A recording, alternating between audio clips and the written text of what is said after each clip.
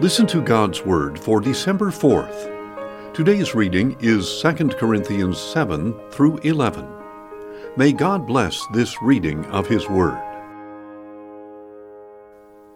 2 Corinthians 7.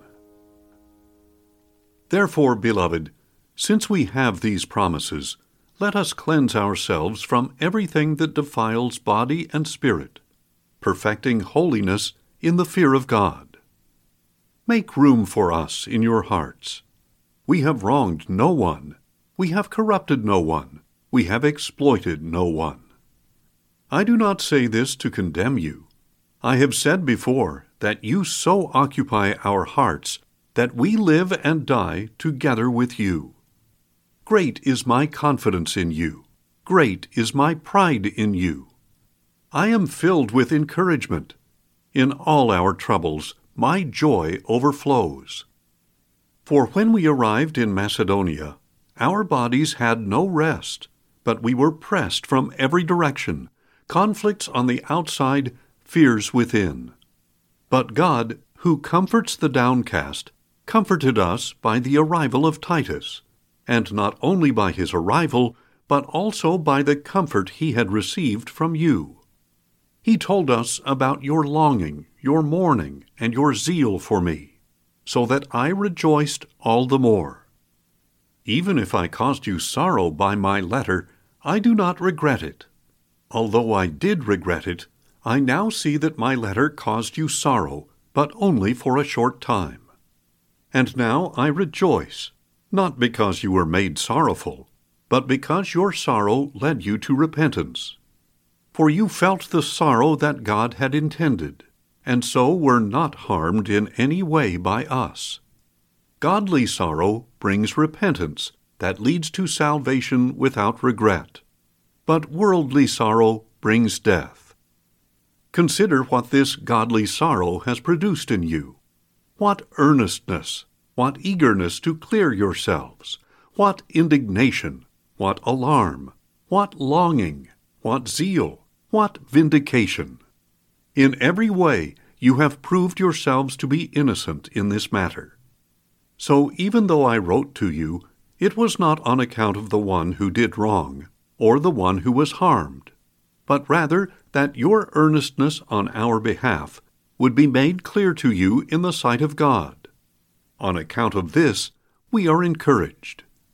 In addition to our own encouragement, we were even more delighted by the joy of Titus, for his spirit has been refreshed by all of you. Indeed, I was not embarrassed by anything I had boasted to him about you. But just as everything we said to you was true, so our boasting to Titus has proved to be true as well. And his affection for you is even greater when he remembers that you were all obedient as you welcomed him with fear and trembling. I rejoice that I can have complete confidence in you. 2 Corinthians 8. Now, brothers, we want you to know about the grace that God has given the churches of Macedonia. In the terrible ordeal they suffered, their abundant joy and deep poverty overflowed into rich generosity. For I testify that they gave according to their ability and even beyond it.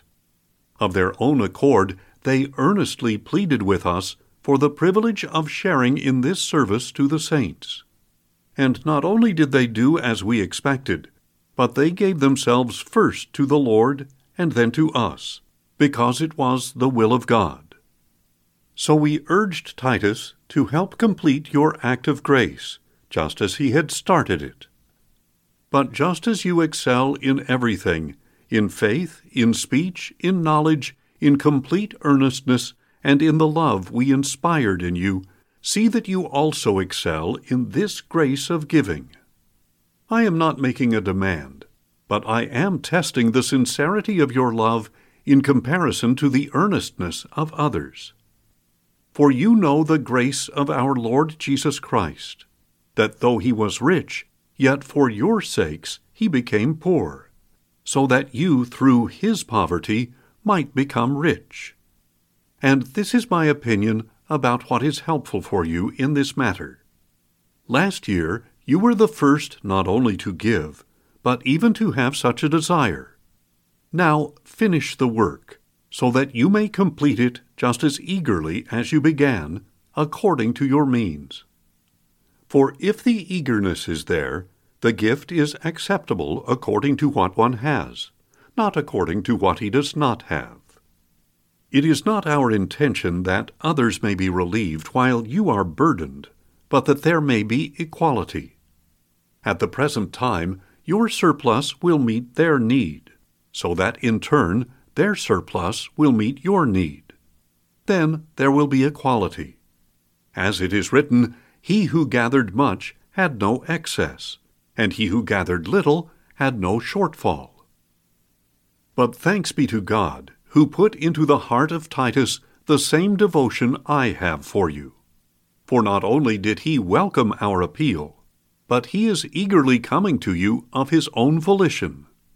Along with Titus, we are sending the brother who is praised by all the churches for his work in the gospel. More than that, this brother was chosen by the churches to accompany us with the offering, the gracious gift we administer to honor the Lord himself and to show our eagerness to help. We hope to avoid any criticism of the way we administer this generous gift, for we are taking great care to do what is right, not only in the eyes of the Lord, but also in the eyes of men. And we are sending along with them our brother whose earnestness has been proven many times and in many ways, and now even more so by his great confidence in you. As for Titus, he is my partner and fellow worker among you. As for our brothers, they are messengers of the churches to the glory of Christ. In full view of the churches, then, show these men the proof of your love and the reason for our boasting about you. 2 Corinthians 9. Now about the service to the saints, there is no need for me to write to you, for I know your eagerness to help, and I have been boasting to the Macedonians that since last year you in Achaia were prepared to give, and your zeal has stirred most of them to do likewise. But I am sending the brothers in order that our boasting about you in this matter should not prove empty, but that you will be prepared, just as I said. Otherwise, if any Macedonians come with me and find you unprepared, we, to say nothing of you, would be ashamed of having been so confident. So I thought it necessary to urge the brothers to visit you beforehand and make arrangements for the bountiful gift you had promised. This way your gift will be prepared generously and not begrudgingly. Remember this: whoever sows sparingly will also reap sparingly, and whoever sows generously will also reap generously. Each one should give what he has decided in his heart to give, not out of regret or compulsion. For God loves a cheerful giver, and God is able to make all grace abound to you, so that in all things, at all times, having all that you need, you will abound in every good work. As it is written, He has scattered abroad His gifts to the poor. His righteousness endures forever. Now He who supplies seed to the sower and bread for food will supply and multiply your store of seed, and will increase the harvest of your righteousness. You will be enriched in every way, to be generous on every occasion, so that through us your giving will produce thanksgiving to God. For this ministry of service is not only supplying the needs of the saints, but is also overflowing in many expressions of thanksgiving to God.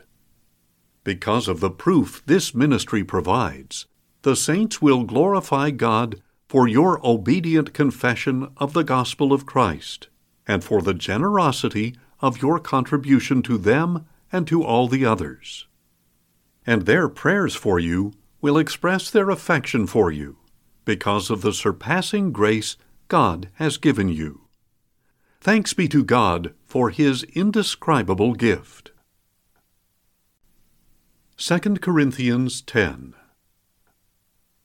Now by the mildness and gentleness of Christ, I appeal to you.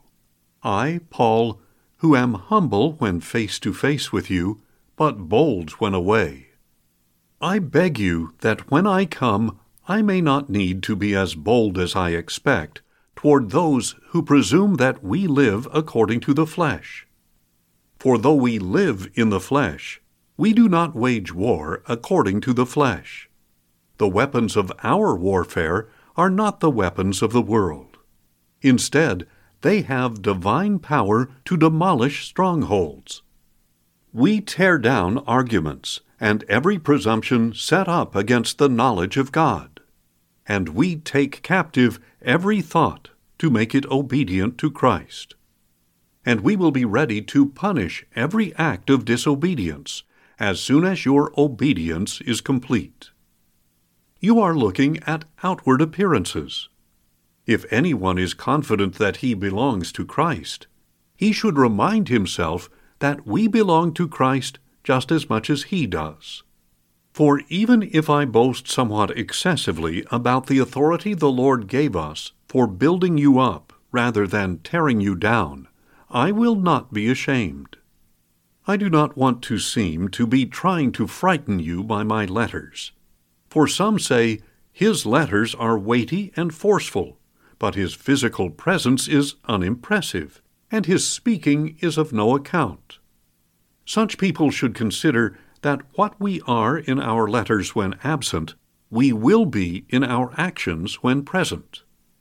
We do not dare to classify or compare ourselves with some who commend themselves. When they measure themselves by themselves and compare themselves with themselves, they show their ignorance. We, however, will not boast beyond our limits, but only within the field of influence that God has assigned to us, a field that reaches even to you. We are not overstepping our bounds as if we had not come to you. Indeed, we were the first to reach you with the gospel of Christ. Neither do we boast beyond our limits in the labors of others. But we hope that as your faith increases, our area of influence among you will greatly increase as well, so that we can preach the gospel in the regions beyond you. Then we will not be boasting in the work already done in another man's territory. Rather, let him who boasts boast in the Lord. For it is not the one who commends himself who is approved, but the one whom the Lord commends. 2 Corinthians 11. I hope that you will bear with a little of my foolishness, but you are already doing that. I am jealous for you with a godly jealousy, for I promised you to one husband, to present you as a pure virgin to Christ. I am afraid, however, that just as Eve was deceived by the serpent's cunning, your minds may be led astray from your simple and pure devotion to Christ. For if someone comes and proclaims a Jesus other than the one we proclaimed, or if you receive a different spirit than the one you received, or a different gospel than the one you accepted, you put up with it way too easily. I consider myself in no way inferior to those super-apostles. Although I am not a polished speaker, I am certainly not lacking in knowledge. We have made this clear to you in every way possible. Was it a sin for me to humble myself in order to exalt you, because I preached the gospel of God to you free of charge? I robbed other churches by accepting their support in order to serve you. And when I was with you and in need, I was not a burden to anyone. For the brothers who came from Macedonia supplied my needs.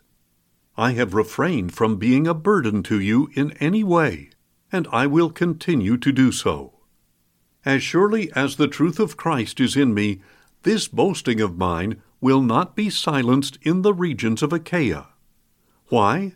Because I do not love you? God knows I do. But I will keep on doing what I am doing, in order to undercut those who want an opportunity to be regarded as our equals in the things of which they boast. For such men are false apostles, deceitful workers, masquerading as apostles of Christ. And no wonder, for Satan himself masquerades as an angel of light. It is not surprising, then, if his servants masquerade as servants of righteousness. Their end will correspond to their actions. I repeat, let no one take me for a fool. But if you do, then receive me as a fool, so that I too may boast a little. In this confident boasting of mine, I am not speaking as the Lord would, but as a fool. Since many are boasting according to the flesh, I too will boast. For you gladly tolerate fools, since you are so wise. In fact, you even put up with anyone who enslaves you or exploits you, or takes advantage of you, or exalts himself, or strikes you in the face. To my shame, I concede that we were too weak for that. Speaking as a fool, however, I can match what anyone else dares to boast about. Are they Hebrews? So am I. Are they Israelites? So am I. Are they descendants of Abraham? So am I. Are they servants of Christ? I am speaking like I am out of my mind, but I am so much more. In harder labor, in more imprisonments, in worse beatings, in frequent danger of death. 5 times I received from the Jews the 40 lashes minus 1. 3 times I was beaten with rods. Once I was stoned. 3 times I was shipwrecked. I spent a night and a day in the open sea. In my frequent journeys, I have been in danger from rivers and from bandits, in danger from my countrymen and from the Gentiles, in danger in the city and in the country, in danger on the sea and among false brothers, in labor and toil and often without sleep, in hunger and thirst and often without food, in cold and exposure. Apart from these external trials, I face daily the pressure of my concern for all the churches. Who is weak, and I am not weak? Who is led into sin, and I do not burn with grief? If I must boast, I will boast of the things that show my weakness. The God and Father of the Lord Jesus, who is forever worthy of praise, knows that I am not lying. In Damascus, the governor under King Aretas secured the city of the Damascenes in order to arrest me. But I was lowered in a basket through a window in the wall and escaped his grasp. Thanks for listening, and join us tomorrow as we listen to God's Word. Questions or comments? Email us at info@listentogodsword.org.